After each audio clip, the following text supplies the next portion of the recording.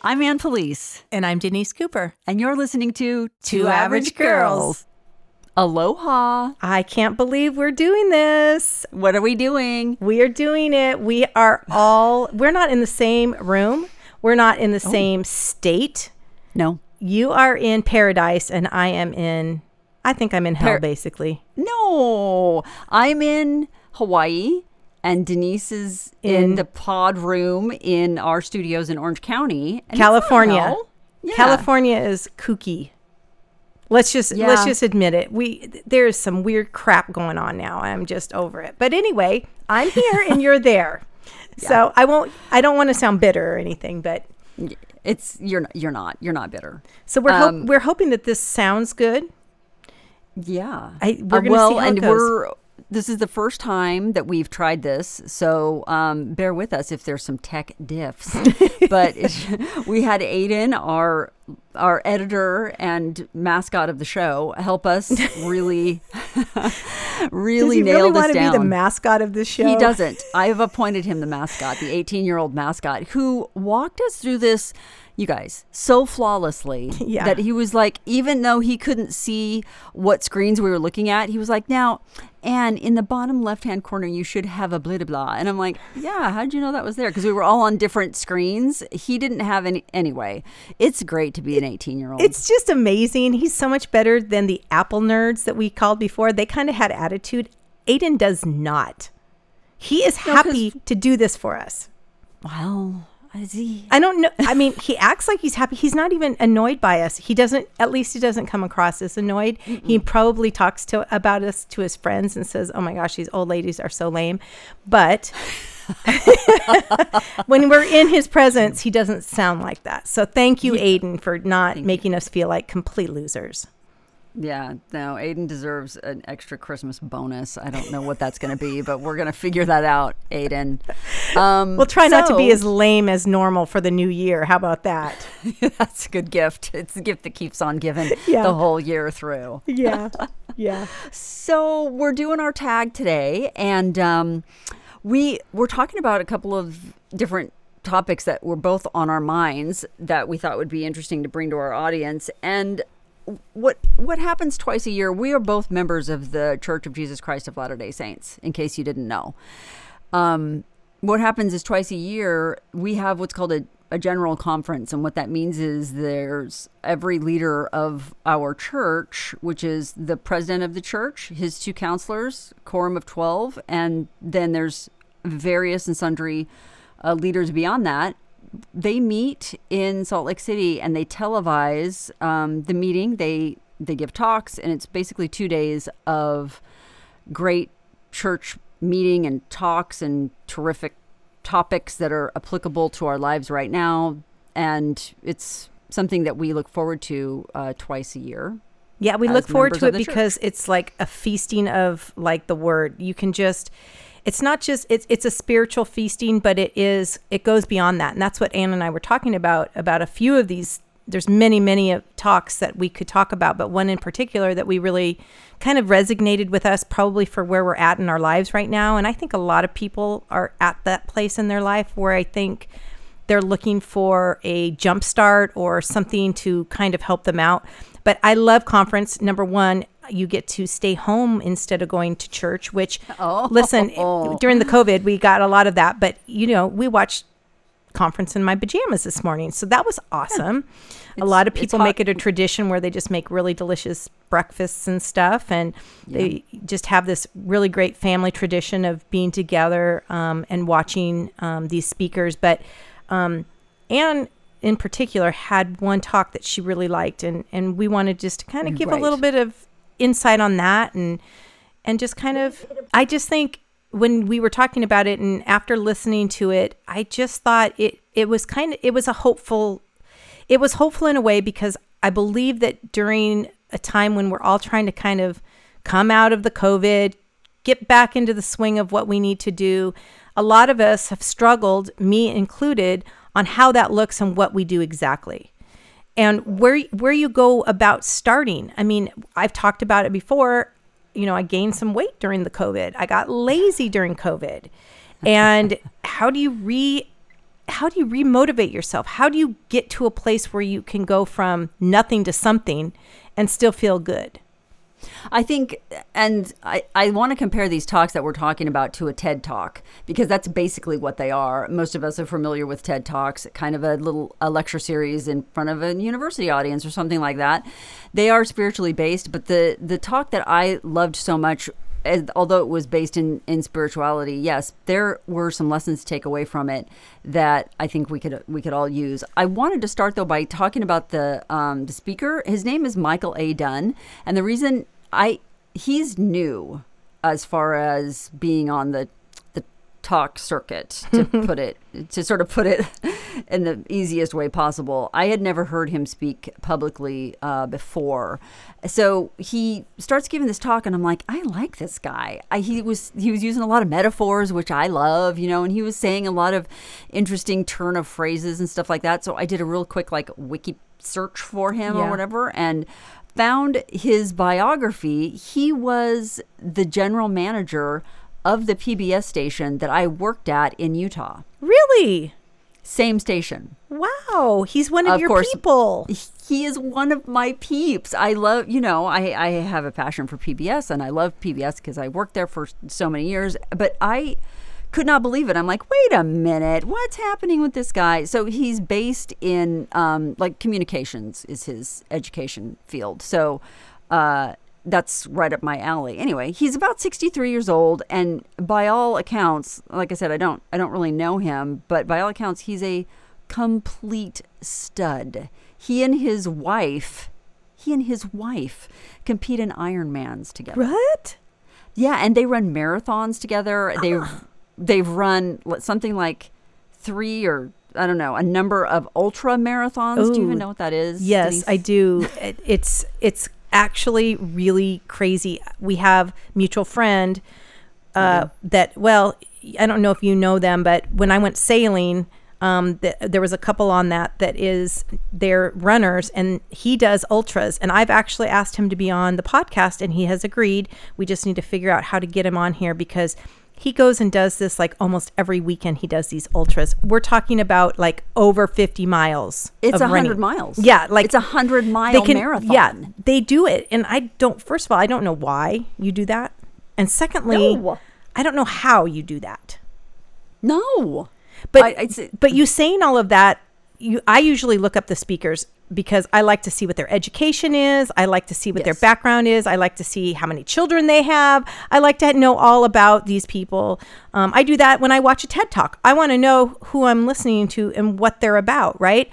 Because again, if it's a good talk, it's a good talk. But it means even more now that you're telling me this, because he started out his talk by referencing the national bicycling teams in England, right? In the men's cycling team, which competed in the Tour de France, was a losing team forever. Well, they were talking about the cycling in the UK was so bad for so long that they didn't even cycling companies did not want to sell their products to the athletes because of the idea that if they did, it would be an embarrassment, and that it would be detrimental to their business if they knew that their bike was going to be seen by the world as losers. These losers, we don't want them using our bike. We don't want them to see the bike.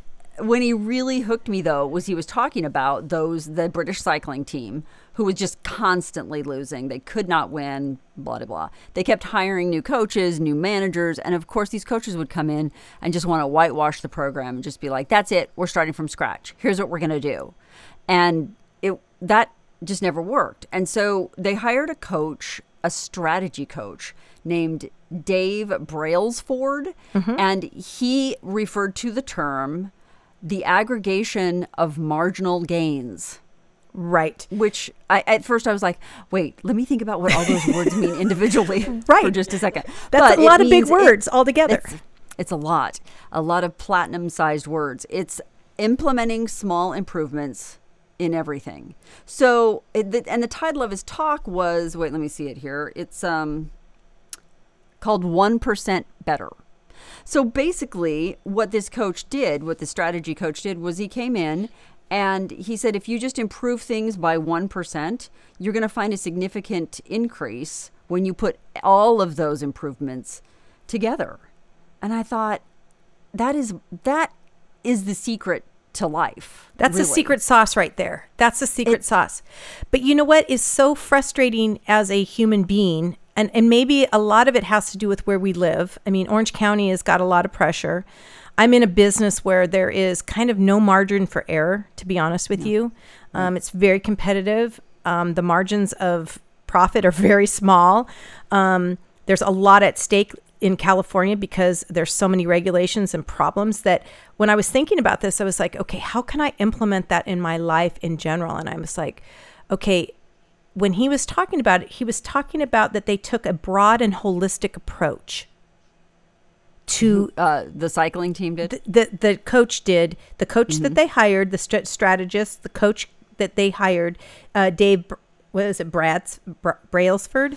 Yeah, I think it's Dave Brailsford. We're probably hacking the heck out of the name, but sorry, Dave. He took this holistic approach by just, instead of going across the board and saying, I'm going to change everything, they were looking at saying that we're going to look at everything that we do, which would start from the clothes you wear, the way you turn the pedal, the way you position your seat, the way your arms are going to be holding on to the handlebars, the food that you consume, the kind of exercise you do on the off time, all of these things, the kind of sleep you do, what you're taking, your supplements. I mean, they're looking at every little thing.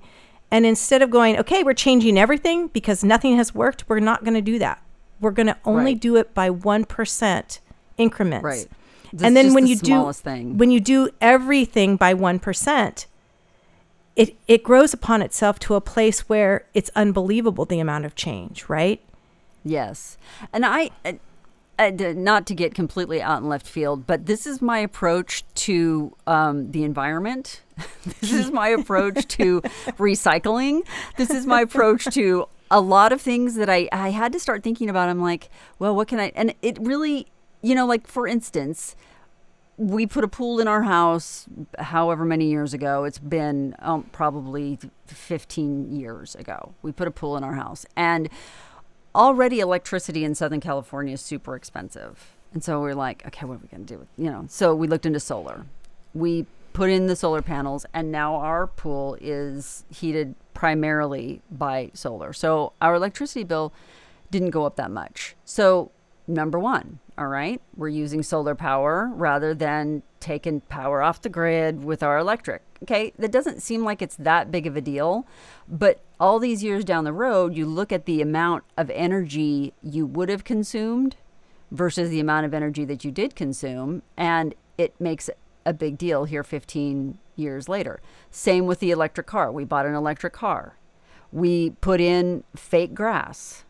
Not because, and I got to be honest, once again, this is much like my story of marching in the Fight, Take Back the Night march. I wasn't doing it for the right reasons. In an instance like this, I don't think it matters the reason why you're doing it. We put in fake grass for a myriad of different reasons that I won't go into because it's boring. But in the end, the amount of water that saved. Right. Because we don't have to water a lawn. Well, in California, if you do, we don't have enough water to go around. So we're always rationing water, and the cost is exorbitant. Yeah. And there was a point where we were actually getting punished if we were caught watering our lawns on certain days that it was not your turn to water the lawn. That sounds insane saying it out loud, but it's true. No, I got a fine for it. Yeah. I got $100 fine. Oh, Mark over at Scooters. Yeah. one of his neighbors, Scooters is like the mailboxes, etc. of Tustin. He's the greatest guy. He and his wife Gwen.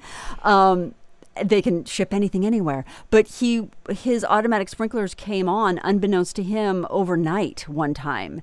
And one of his neighbors turned him in, and he gets to work and opens the store, and there's someone standing there with like a ticket and like lecturing him. So anyway, just because it doesn't matter what the reason is that you're doing it for, in the end, we did it because we thought it looked great and we didn't have to worry about mowing the lawn. But actually, we look like the world's greatest environmentalists. You know, we've got solar, we've got an electric car, we've got fake grass. It's all, you know, it's all working in our direction. So that's those little things that don't really mean a lot end up making a pile of good things at the end. All these years later, you're like, look at all of the ways that you've saved, especially putting gas in your car. I'm sorry. I hope to never go back to a gas station again. I know. I hate going to the gas station. It's the worst, especially when it's almost $5 a gallon here in California. Mm-hmm, that's even worse. But just getting back to just the 1%, I think for society in general, and like I was saying before, maybe it's where we live. Orange County has a lot of pressure. California seems to be kind of a, you know, pressure cooker sometimes.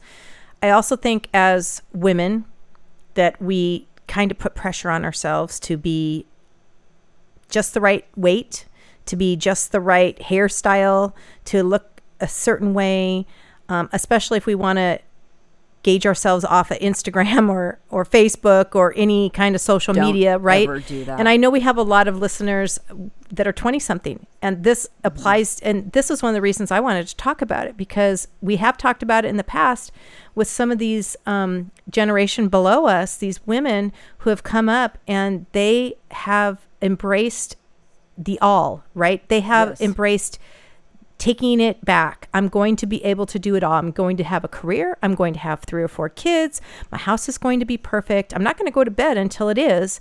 And they're exhausted, and mentally, emotionally, physically, you can't keep up with it. So how do you maintain doing it all? And we've talked about it. We don't personally think that we couldn't do it all, and we believe that we've been fed a bill of goods. But taking the 1% track and trying to make your improvements, to me is really like a aha moment almost, right? Like it's almost permission to say, listen, it's okay not to run a marathon tomorrow, but what if you walked a half a block? Right. Right? Mm-hmm. I used to train for triathlons. The word operative being used to. It is a lot of work, but I remember I had a father. I used to teach swim lessons. I taught swim lessons in my backyard for 30 years. And I had a dad come to me, and he wanted some swim lessons because he was going to be competing in a triathlon. And so that gave me the idea, what's a triathlon? Oh, that always seemed like the Ironman or something, but they have all kinds of sizes of triathlons, small, medium, large. So I thought, well, we could do that. And my friends at the time, Nadine and I, were like, we're going to do this. Right. And so, you know, I had not done a lot of stuff, but I could run. And in triathlons, you run, bike, and swim. So I decided, and I was in good shape, I thought. So I decided to take a run. I ran to the corner of my house. And now, granted, it is kind of big lots where we live, but I ran to Dr. Cater's house on the corner. And I thought to myself, man, that's a long ways. I must have gone a half a mile by now, right? Because I had no concept of where I was going and what I needed to do, incrementally what it was. Yeah. When I ran from my house to the end of Irvine Boulevard. Your street. Oh, to Irvine all the way Boulevard. To Irvine Boulevard. I had to stop about 12 times on the first run. And this was in July. I remember doing this in the heat of the day. Again, not super smart, but having no concept of what it was, because I was going for it. How hard can this be? I know how to run. And I can swim. And I can swim. And I can ride a bike. Yeah. It can't be that hard. Guess what? I would have never, ever, ever made it through any of that. And I ended up competing in triathlons for about 6 or 7 years, off and on. And it wasn't consistently every week, but it would be about 5 or 6 times a year. And it would motivate me enough to keep me motivated to work out. But the concept of working out in a way, it never dawned on me to say 1%, but it's incremental, right? There is a real, if you want to not get hurt, if you want to stay motivated, if you don't want to burn out, you have to take it incrementally. Right. You can't go there and do that. I literally came home after the very first run, and to myself, I thought, I can't do this. I'm not going to be able to do this. No, because you couldn't. Because I couldn't run the marathon or whatever. I couldn't run a mile without stopping. And I thought, what a loser. I can't do this. Right? Instead of letting that get to me, though, it motivated me instead. And what I did do, and I didn't have anything high tech. I wasn't wearing a heart monitor. I wasn't looking at a watch that could tell me. I drove my car from where I wanted to go and come back. And I realized where I had gone down to Irvine Boulevard was 1 mile. Oh, is that 1 mile from your house? It's about 1 mile from my house. Okay. If you start running from my house and get there, it's 1 mile. So up and back is about 2 miles. Okay. And I thought to myself, I don't even need anything special.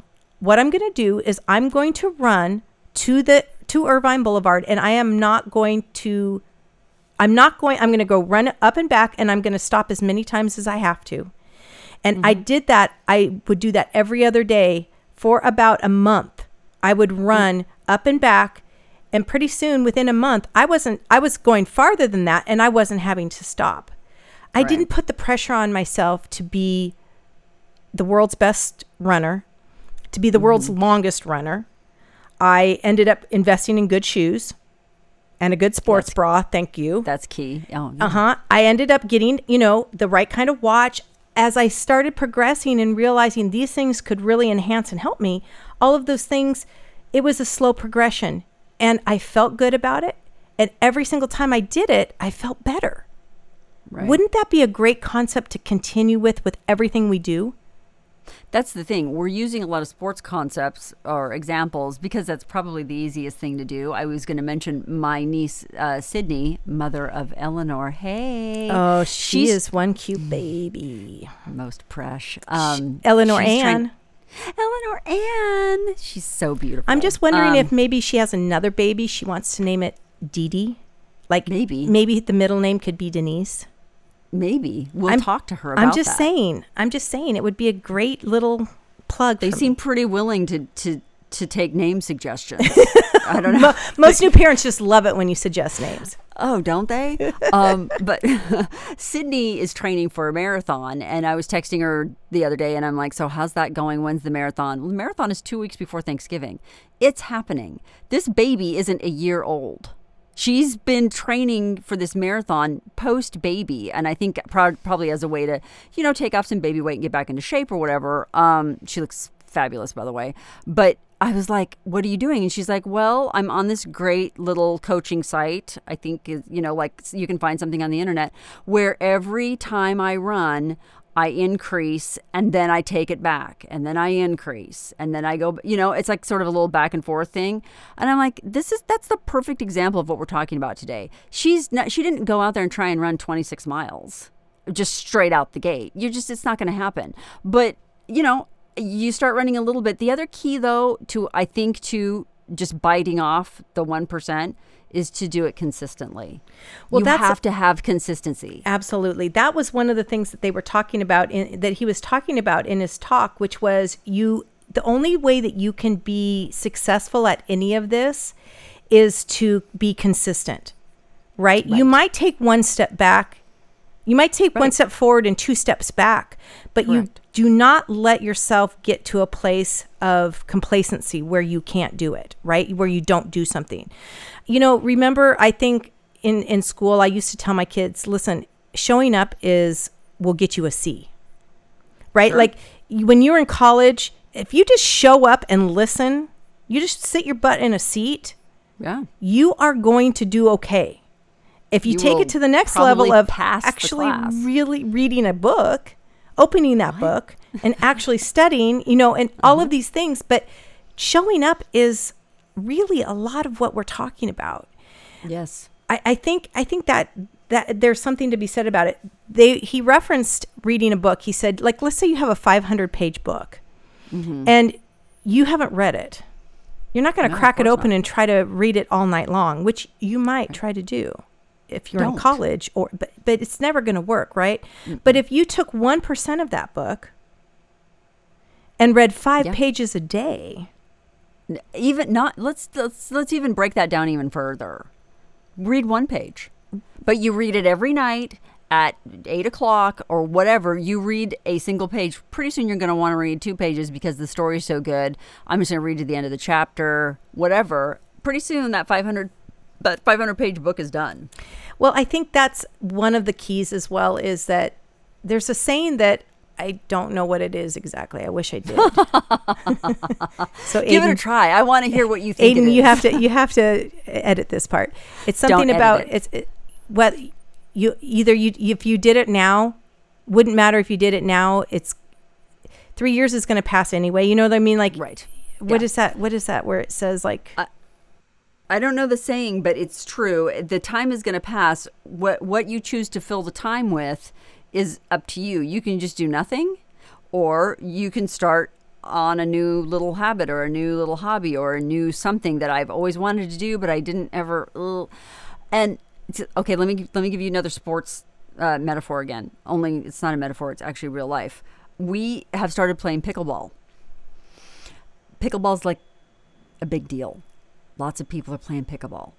It turns out, not surprising to anyone, that my husband is a pickleball ninja. Well, he played a lot of tennis. He's played a lot of tennis in his life, but I mean, that helps, I think. Is it eye-hand coordination? I think it is hand-eye coordination. Yeah. Not eye-hand coordination, but hand. Whatever. The hand with the eye and the hitting of the ball. See, this is how bad I am. Maybe that's why you weren't playing pickleball very well at first. Because I you had your eye in your hand going the wrong way. Thank you. That's what it was. He's so good that it's just like kind of become a little legendary. And so we play a lot of doubles pickleball, and I am clearly the weak link. There's no question. Does he get mad at you? I mean, we played with you guys, and he doesn't seem to be mad at all. He doesn't get mad. I get mad at me. Yeah. Yeah, because I'm not great. So I was asking my friend Toby. Hey, Toby. We love Toby. Who listens to the show. Toby's really good pickleballer. She's super good at pickleball. And I said, hey, can you give me a phone number of a coach? Because she has actually taken a few lessons and she plays with these sort of next level pickleball That's people. what I need to do. I asked her for her name and she goes, you don't need anybody. And I'm like, you've seen me play. What are you talking about? She's like, okay, let me do some research. I'll find somebody for you. Why doesn't she just help you? She's good. Next time we met up to play pickleball, she goes, here's a few things. And she gave me like 2 or 3 very simple tips. One was the grip I have on my handle of the pickleball racket. And the other was sort of the way I move the racket through the air. I'm tipping it up, I'm tipping it down, so the ball's just sort of going everywhere. And she's like, just try maybe, she's the sweetest. And so she was like, maybe just try this. What about this? This is what someone told me, and that worked. So there were like 2 little strategic changes that she told me about. I noticed a difference. It wasn't a big difference, but I could tell we weren't losing every game. Or Warren wasn't doing all the work. He was still doing like 90% of it. But the work I was doing was actually getting some results from 2 simple little things. So she gave me her friend's number. I called and talked to him, and we're going to meet on Friday just to sort of go over a few things. But I don't expect to be great. I just expect to be better than I was, which, let me tell you, the bar, you know how low it is? Just go a couple yards below that, and that's where I'm at. Well, I think if we're not here to say, just shoot for the lowest common denominator, people. But I think for me, for what I need to hear often is just do a little bit, and that's good enough. Instead of like, take no prisoners, I'm going to be the best at everything. I mean, I really am frustrated with myself a lot of times when I'm not really good at something. I mean, I'm learning to play golf, and that is really frustrating. You're also a different person than I am. Denise is very type A, and there's a little competitive nature in there that I'm like, you look how pretty you look, Denise. Yay. Look at your outfit. It looks so good. And I'm like, listen, if I didn't crush that other person, I'm not super happy. I've learned not to get that competitive anymore because, I really don't care about that. I really am just hard on myself. And No, you are. But people need to know that you started golfing because your husband is a big golf fan. That's an understatement. He loves to golf. He loves to golf. Yeah. And so you needed to take some lessons to be competitive is not the right word, to just sort of hang. Golf's a whole other level that I think we need to have a podcast on golf because there's a lot of life lessons in golf. But so you took the initiative and took a lesson. That's 1%. That's taking off a little bite of the apple and giving it a try. Most people, like myself, would probably be like, what do I care? I'll just go out there and hack away and big deal. I don't care, or I just won't go at all. Instead, you're just like, no, let me contribute something meaningful to this. And you've taken lessons and you're like putting your best foot forward. You didn't have to, but you're giving it some effort. And don't you feel better now about your game and about yourself as a person? Depends on the day, but yes.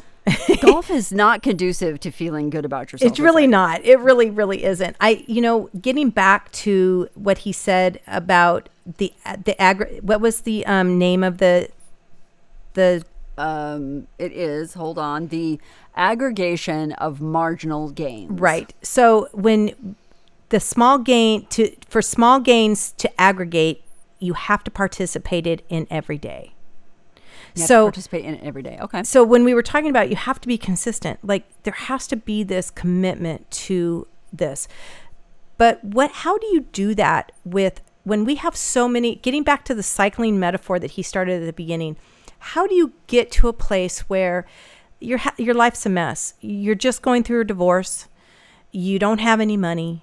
Your kids are mad at you because, their dad's not living there anymore. I'm bringing up an example of somebody that I know who's struggling with a lot of stuff on their plate, right?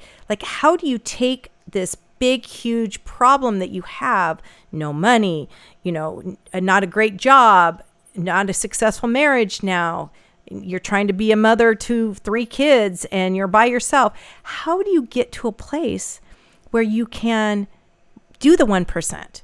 I mean, you can barely get out of bed. How do we get to this place? I think that's it, though. When you're talking about a situation like that, and there's a lot of people who are going through it's a really tough time and everything is overwhelming. If you get out of bed, that's your 1%. Right. I mean, that's what I'm saying. I'm saying, let's recognize the small things are the 1%. You got out of bed. Absolutely are. You set one goal for yourself. I'm a big note taker. I'm a big list maker. Check it off. Like, I got out of bed. I made my bed. I didn't yell at my kid before he went to school. I actually packed a lunch for my kid today. Well, there you go. Now, wait a minute. So let's just say that life is overwhelming you, talking about this friend that you have. What if you just started making lunches the night before?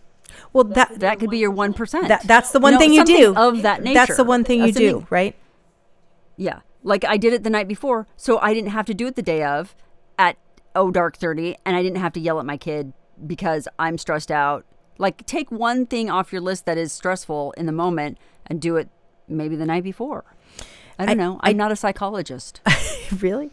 I just think we've talked about anxiety before, right? I think that life has become one of those hamster wheels for a lot of people because there's so much going on in our lives that the reminder of this talk, and again, it was a spiritual nature because it was talking about really finding a spiritual sense and taking it a little bit at a time and making sure that you did something every day to enhance that spirituality. But it can be anything, right? And maybe it is your spirituality. I believe, I'm a big believer in mind, body, and spirit. You have to be balanced in your life. Again, that balance doesn't come by just loading up on everything all at one time. It's little tiny things every single day in little increments.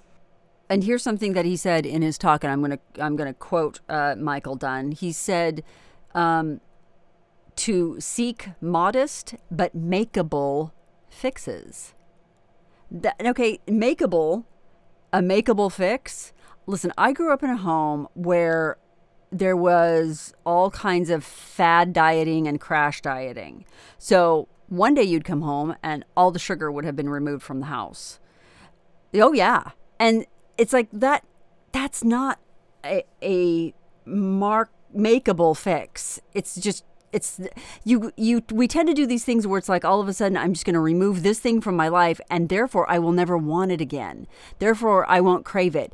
Even when my body's telling me you really need a Snickers right now, because it won't be there, I won't eat it, right? That's not really a makeable fix. Well, I mean, look at the AAs. What does AA talk about, right? They talk about literally one day at a time. Yes, and that's what it is. It literally is. I mean, you cannot, I mean, sugar is a huge drug, but we're talking about, there is a lot of drugs and alcohol issues right now. And I know there's a lot of people struggling with that. And, you know, food is another drug that a lot of people struggle with. And just anything you're struggling with, again, stop being hard on yourself. Take it a little bit at a time. I liked one of the things that he said was there was a mustard seed mentality, right? Where you just literally take a little grain. Your faith is like a mustard seed. That is part of the scriptures. I love that idea that it's just small increments of something. And he said, you can't go from Attila the Hun to Mother Teresa in one day. Right? So great. You can't expect yourself. You might be a terrible person today. You're not going to be Mother Teresa tomorrow.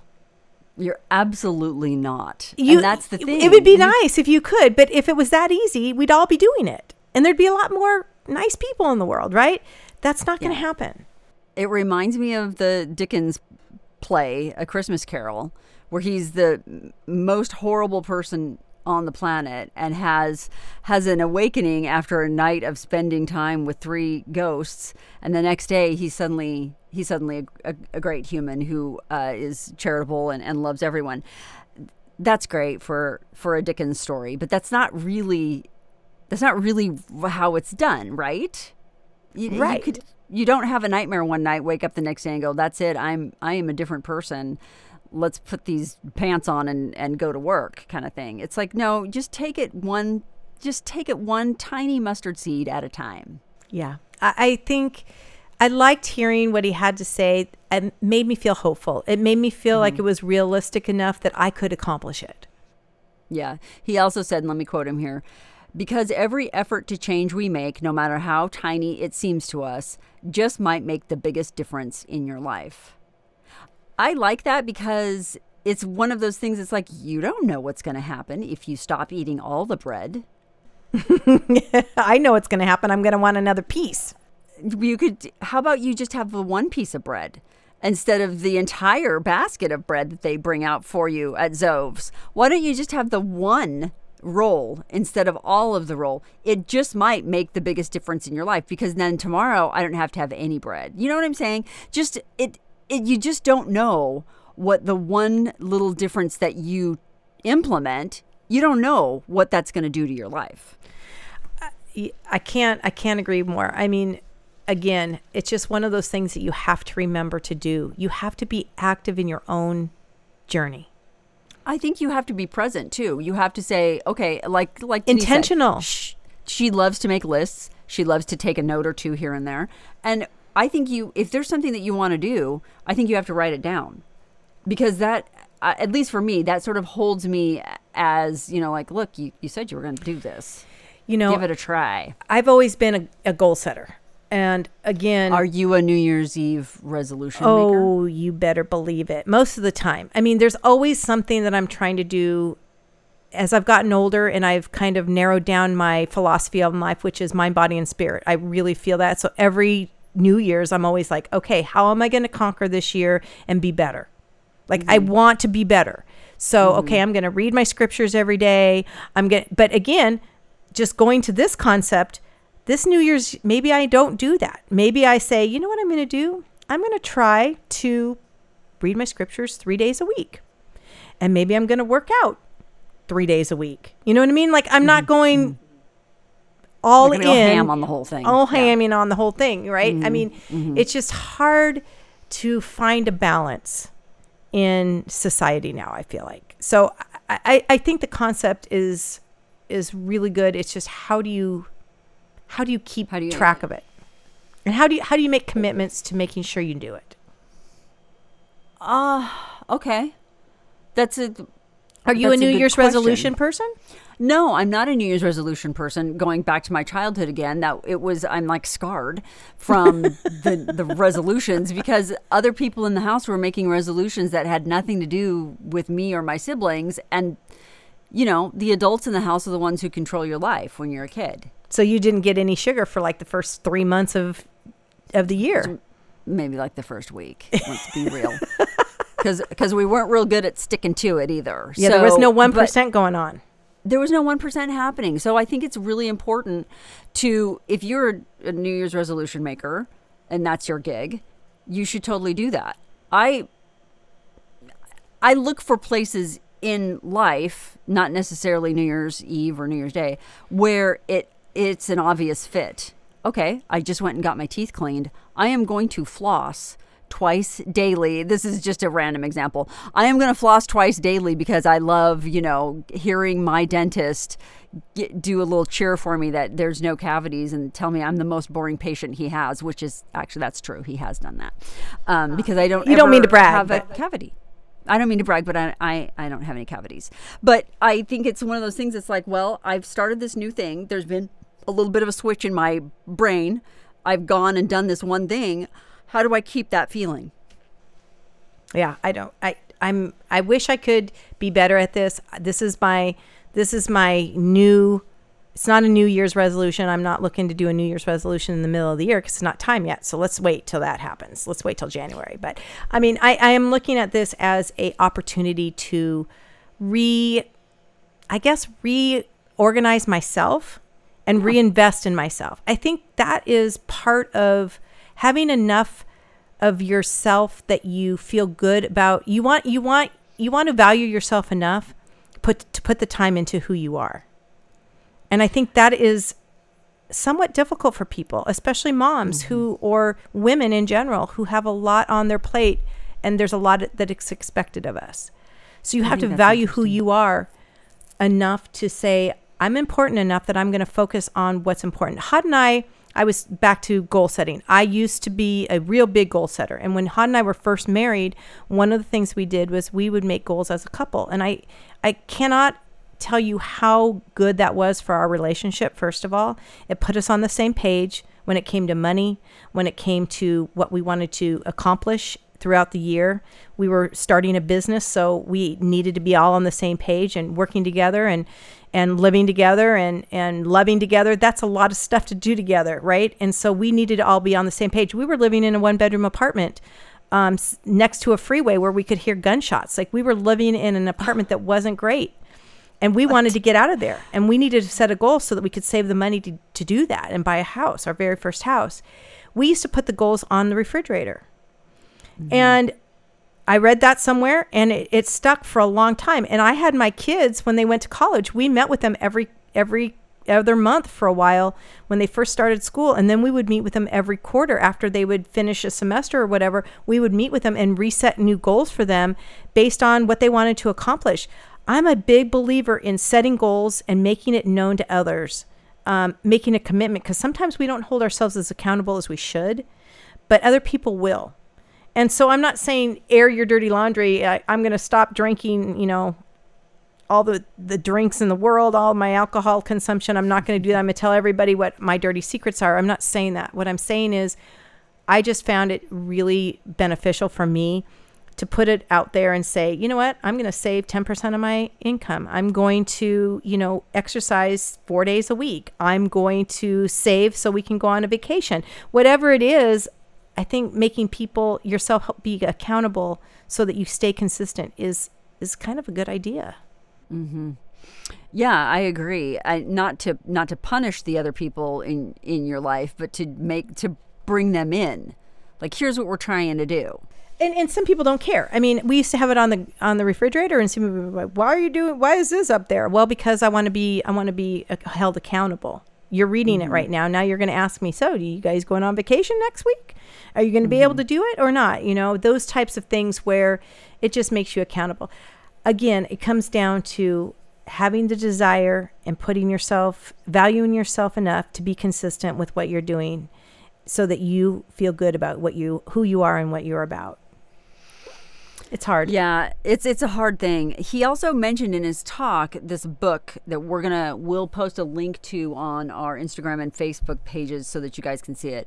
I've got it up on my Amazon account right now. It's called Atomic Habits: An Easy and Proven Way to Build Good Habits and Break Bad Ones. And it's by a gentleman named James Clear, Clear.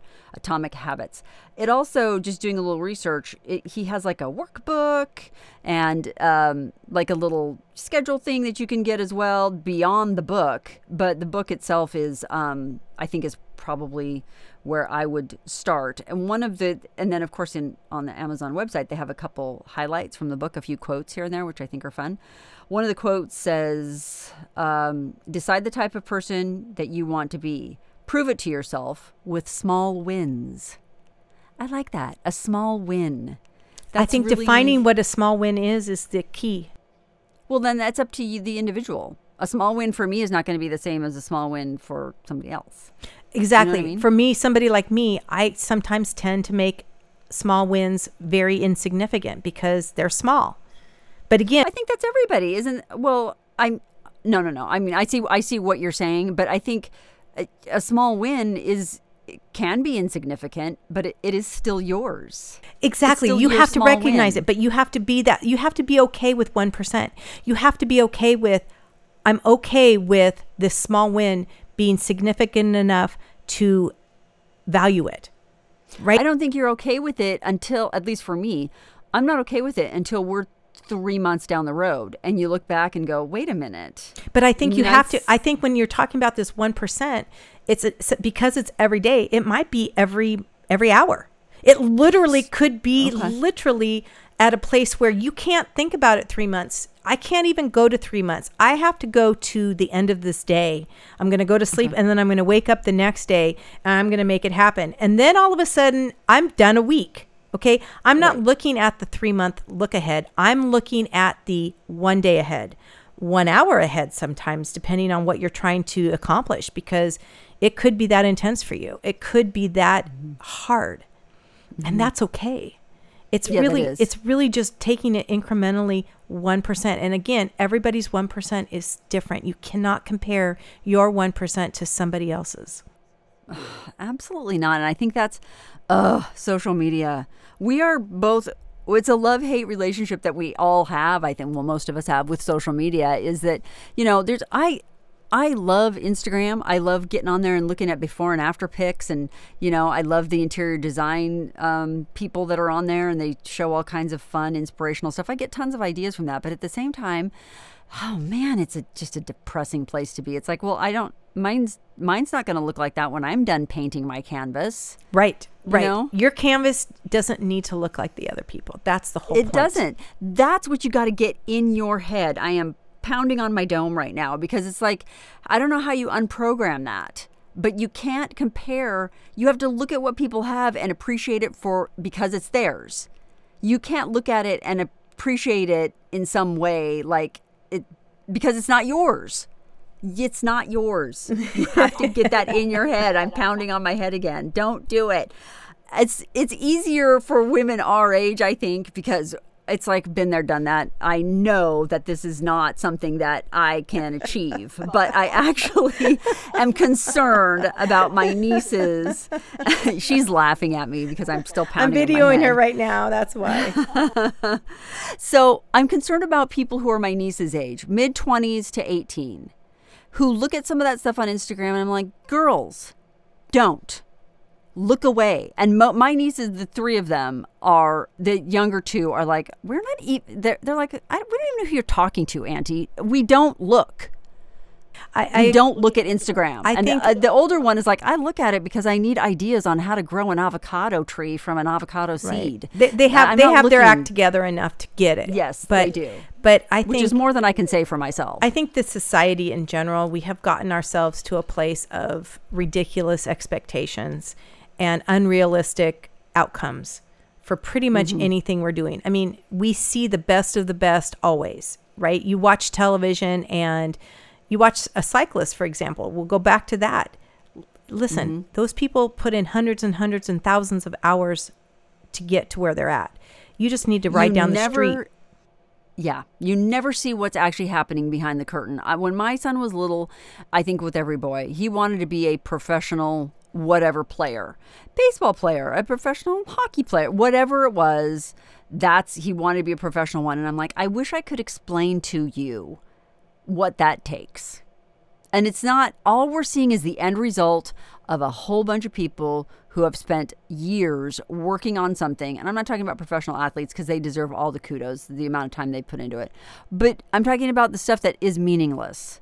And suddenly they're like, oh, I'm famous. Oh, look how, whatever. All of that social media, that crap that social media is trying to sell you, it's not real. And so, if you're giving your 1% to being that, I don't know. That's not a good use of your 1% of time.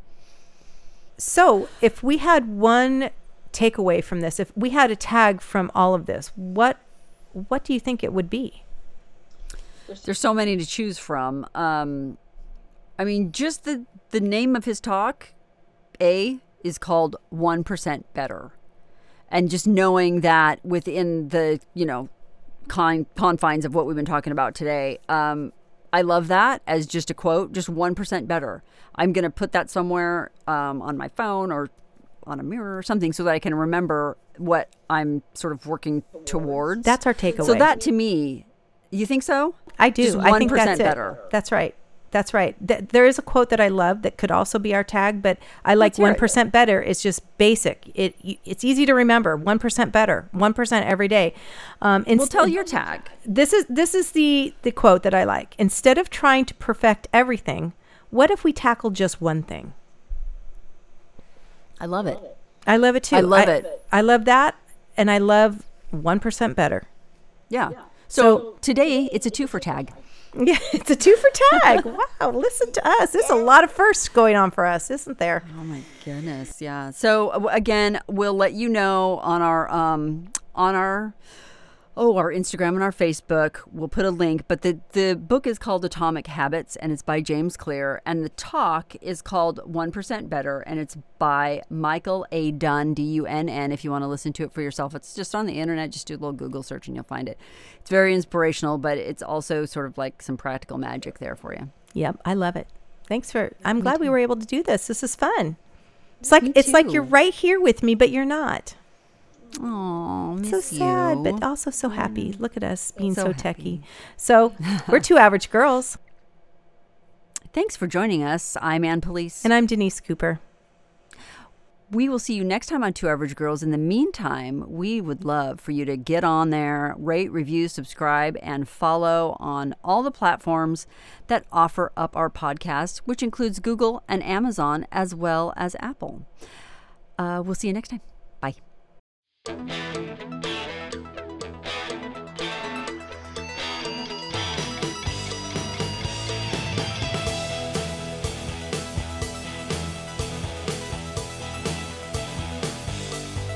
Two